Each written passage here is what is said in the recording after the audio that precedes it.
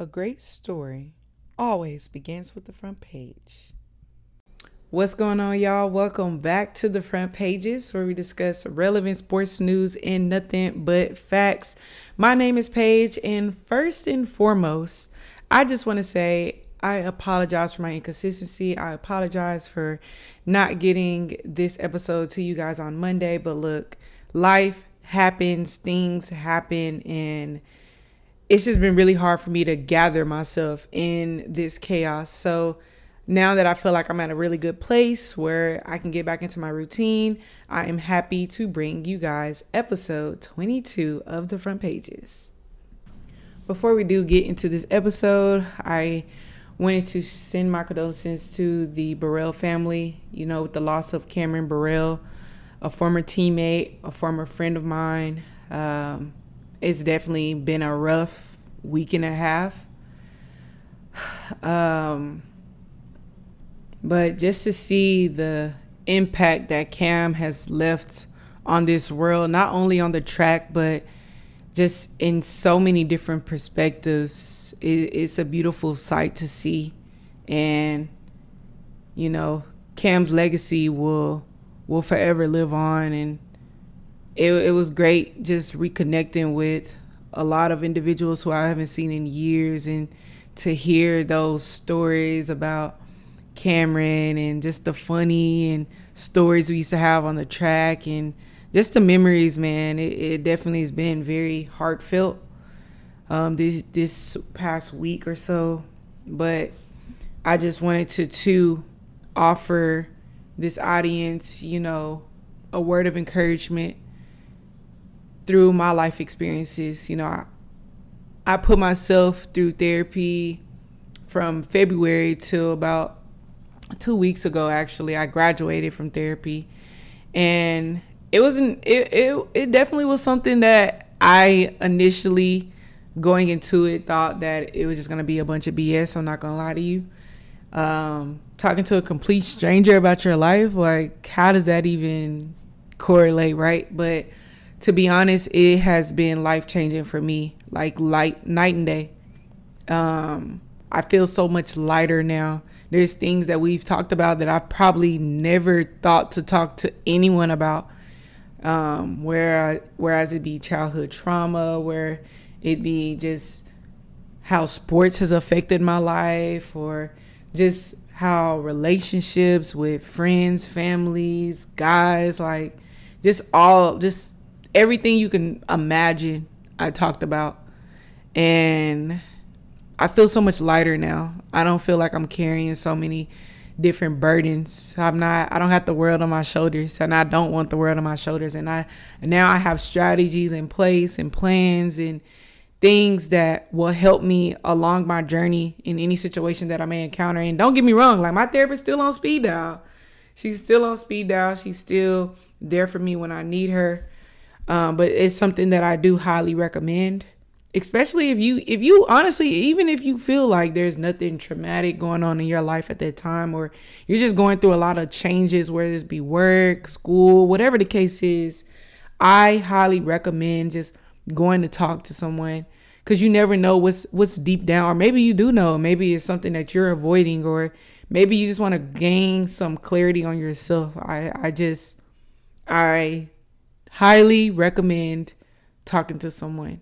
And I don't know, maybe me sharing that I went to therapy encourages someone else to seek therapy. I don't know. But like I told y'all last episode, like, I owe it to you all to share a piece of me every time I come on this episode. So rest in peace to Cameron Burrell, and let's get into episode 22. So on today's episode, we will be talking about Malice in the Palace. It is a Netflix documentary series. But before we do get to that, I have a few other things I want to discuss before we get to the bulk of that. So we know that the Olympics has ended. Well, now August 24th, the Paralympics will begin. And we know that this does not get as much coverage as the Olympics does. And to be honest, I've been seeing people on social media talk about how they really didn't even tune into the Olympics this year. And viewership definitely was down this year. I'm not sure what the direct influence of that was. I didn't really do my research as far as what has influenced viewership for the Olympics this time around. But one, I mean, we're in a pandemic. People have other things to be worried about right now. Two, I think the time zone difference has definitely been the biggest things for the United States, at least. And then three, I just think a lot of drama that surrounded the Olympics this year was one of the reasons why a lot of people were not kind of tuned in as much as they typically are. You know, sometimes this is the only time a lot of individuals even watch sports, period. So I don't know exactly why, but those are my guesses as to why viewership was down this year for the Olympics. But August 24th, the Paralympics will begin. And I saw an interesting post on Instagram that I thought to share to you guys, because not a lot of people know what the Paralympics is and what just the breakdown and the do's and do nots, everything that comes with the Paralympics. So in this post from Allison Levine, she has a breakdown, and some of the points that she made were valid. So one of the points were, it's the Paralympics, not the Para-Olympics. So I think a lot of people have been saying it backwards, but it is Paralympics, ladies and gentlemen. Okay, get that right. Next thing to get right, they are referred as Paralympians, not Olympians. So they are two different athletes, titles. So they want y'all to get that right. Get it right. Okay. Also, you have to qualify to go to the Paralympics. Like, it is not some, oh, just show up and we'll put you in this heat, that. No, like, you actually have to qualify. There are actually qualifying standards in place as well. Kind of the similar format as the Olympics. And I think there's just been a gray line of what are the requirements for that. But she's telling y'all, you have to qualify to get there. There are qualifying standards in place for each individual event for the Paralympics. And then two, she also mentioned, and I thought this was big, she was stating that not all disabilities are visible to the public eye. Each athlete is evaluated and classified based on the type and the degree of disability, which ensures fairness for all athletes across the board. And I think that was big that she kind of mentioned that as well, because I think when people think disability, they think it has to be something that we can visually see, where there are disabilities that's not always the case. So thanks for her to educate the public. I just thought to share that. But the Paralympics will begin August 24th. Definitely will try to catch some events, as I have a few friends that will be competing this year. So that's pretty cool. Like, I know Olympians and I know Paralympians. Score for me. But now, for real, good luck to all athletes competing. I wish you a healthy, competitive competition, and good luck. But while we're on the topic of Olympics, a Great Britain sprinter has tested positive for a banned substance.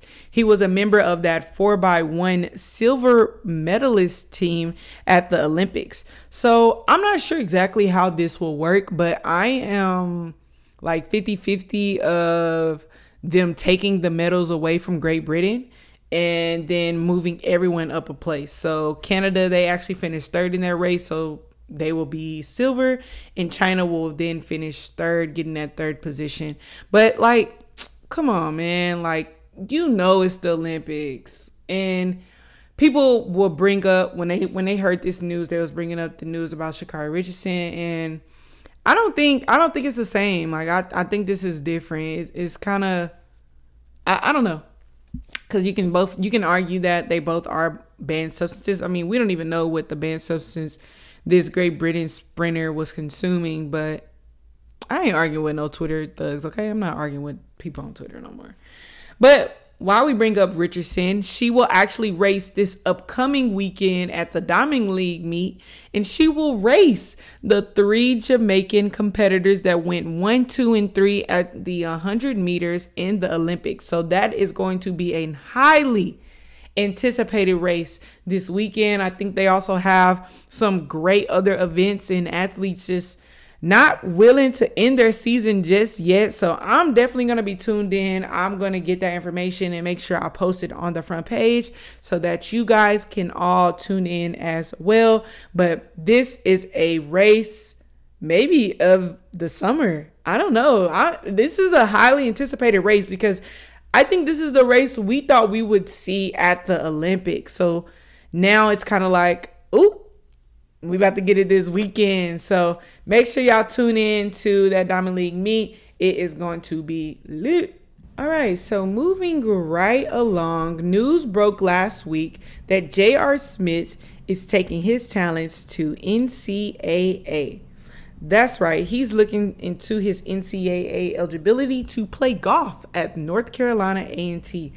And this is so interesting to me. This is very interesting to me because to see a professional player try to go back to the collegiate route in a different sport and also get his education at the same time, I don't see nothing wrong with this, to be honest.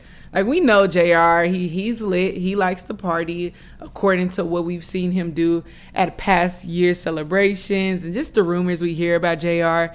He's definitely a fun person to be around.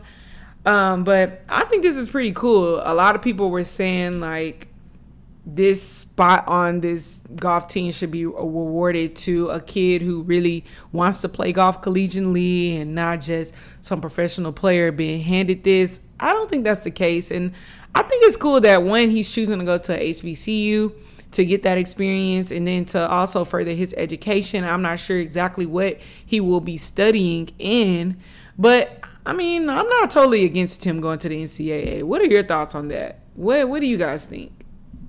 But while y'all think about that, let's also talk about this interview from Draymond Green. So Draymond Green has now started I guess it is an interview-based show called Chips. And he had an interesting interview with Kevin Durant. So this interview basically explores what really happened between the two during the team huddle on the Warriors in 2018. So during this interview, they just kind of built into, KD's journey of getting to the Warriors. Draymond actually asked him a very great question of what was his move to the Warriors a basketball move or was it more just business related?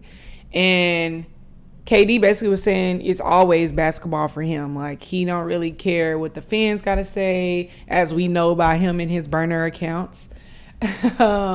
But it was a very good interview. He was just saying that it was a basketball move to go with the Warriors. People talked down on him for going to the Warriors because it was kind of building that super team narrative. And it worked for them. I mean, that team had just came off of 2 championships and they were looking to go for that three-peat that 2018 year, and that's where things just kind of went left. And both of these guys were kind of in agreement on that situation that happened within that huddle was not handled properly at all by their head coach Steve Kerr and then also their GM. And Draymond, the questions that he just asked, one, like, he's outstanding. And it made me like, okay, let me pay attention a little bit more to what Draymond Green is doing on the media side of things. But 2, like, KD was just expressing that the way that they handled it, they kind of made it seem like it never happened. And he felt like it was a situation that needed to be discussed, but he didn't feel the need to be that person to bring it up. Like, he felt like it should have been the higher ups to kind of break things down and resolve the issue at hand. But being that never happened for them, that kind of influenced him to leave the Warriors. And I never even really considered that to be one of the reasons why KD left the Warriors. I mean, I just thought he was just looking to move on. Like he said, it was always a basketball move, but that particular situation really was one of the key reasons why he left the Warriors. So very insightful interview. You can find it on YouTube, I believe, and also Bleacher Report's app.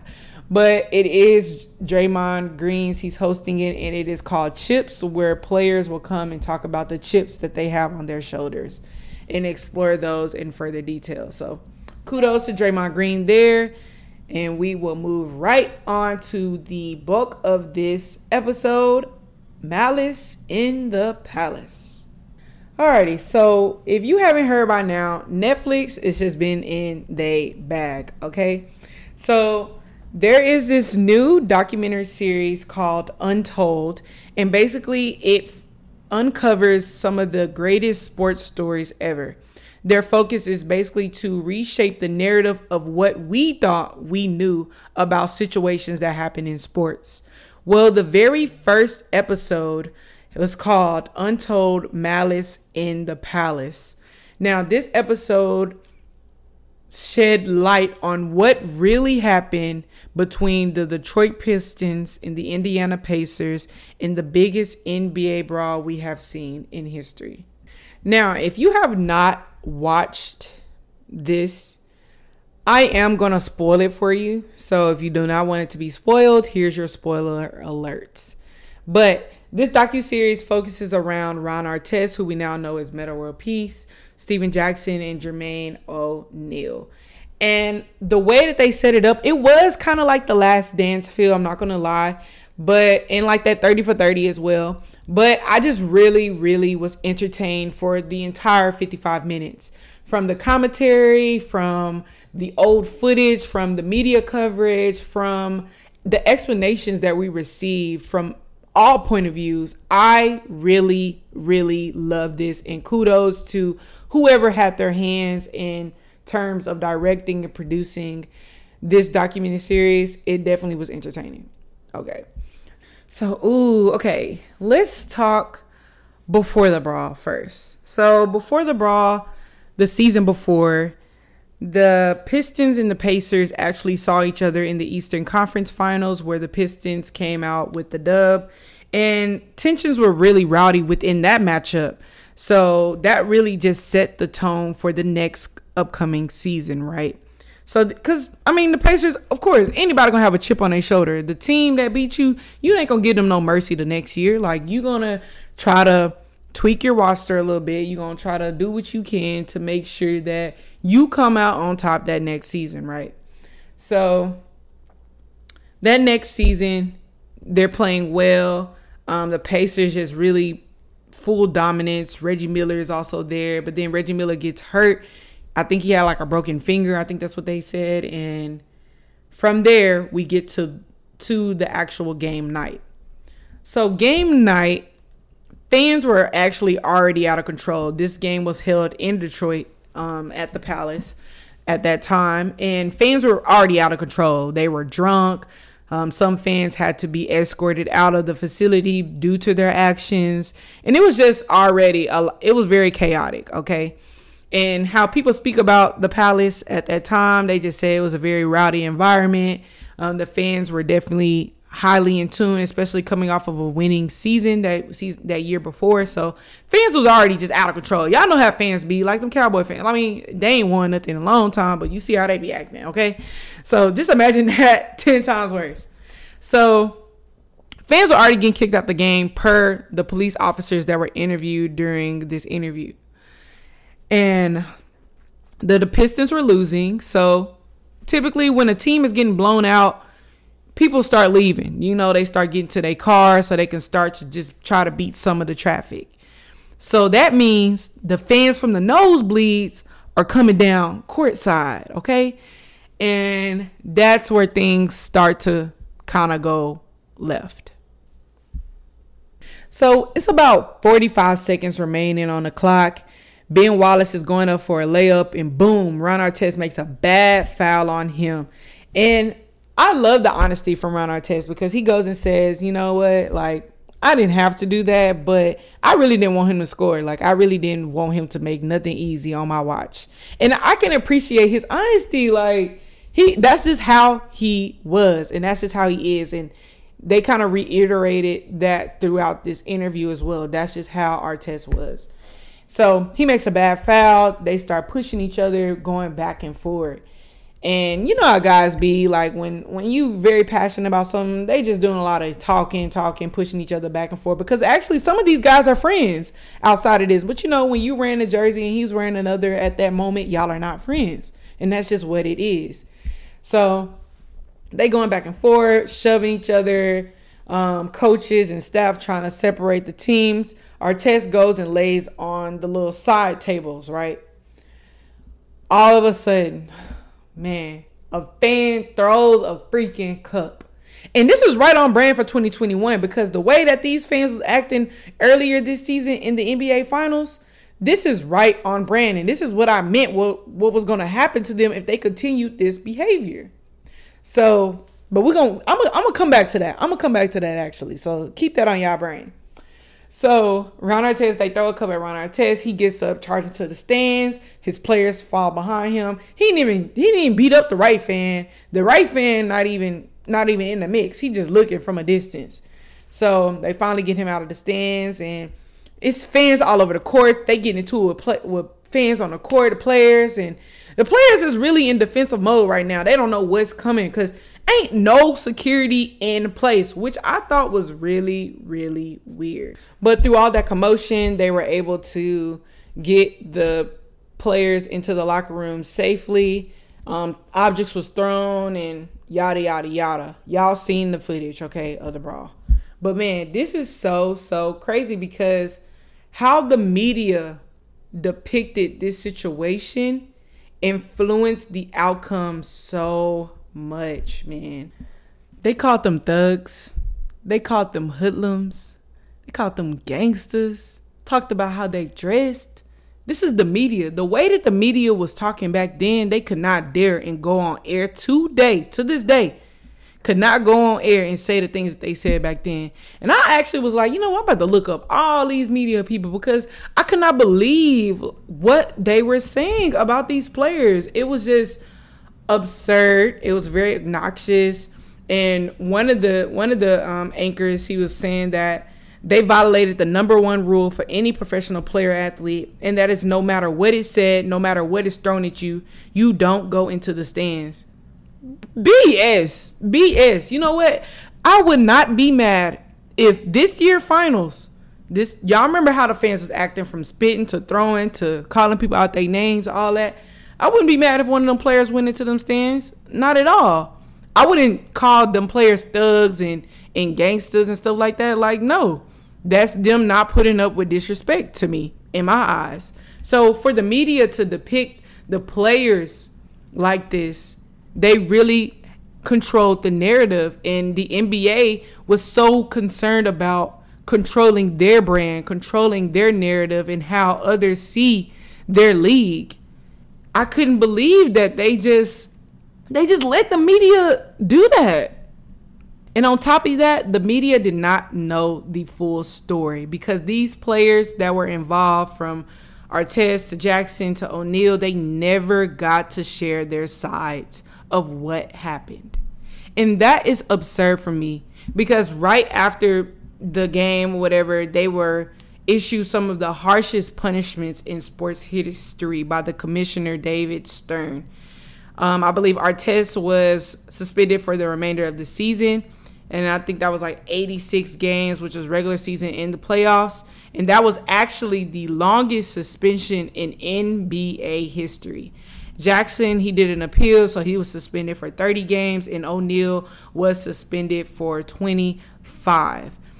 That's crazy to me. That's a long time. And actually, that suspension lost Artest $5 million.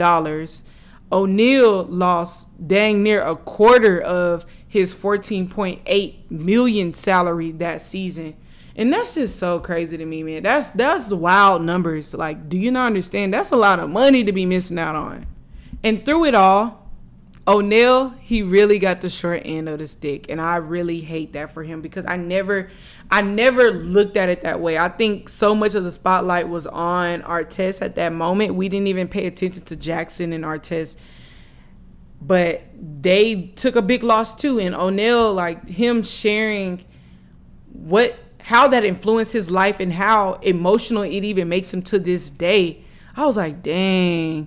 I feel him. Like, I really, really feel him on that, because it tainted his image. He was not that player going into this matchup with the Pacers at all. He basically said he wasn't even built like that. Like, he wasn't for that. That's not what he came to the NBA to do. That's not his brand. But the media painted this picture that he was such an aggressor, I guess back then they was calling them thugs. Like, I really hate that for him, because I know what it feels like to have someone paint you the way that you're not. And you don't even have it in you to try to correct them, because you're not even given a fair opportunity to do so, man. I really hate that for him. And I'm really glad that they showcased this within the Malice of the Palace, because it allows us to see a different perspective on things, and how we shouldn't let one incident really depict what happens with these players in the future. I mean, Artest went to the Lakers after that, and he just left them. You know what I'm saying? He didn't even tell the team. He just left them, and they thought that was a coward move. They talked about that in the interview, and he got a ring. Jackson ended up getting a ring.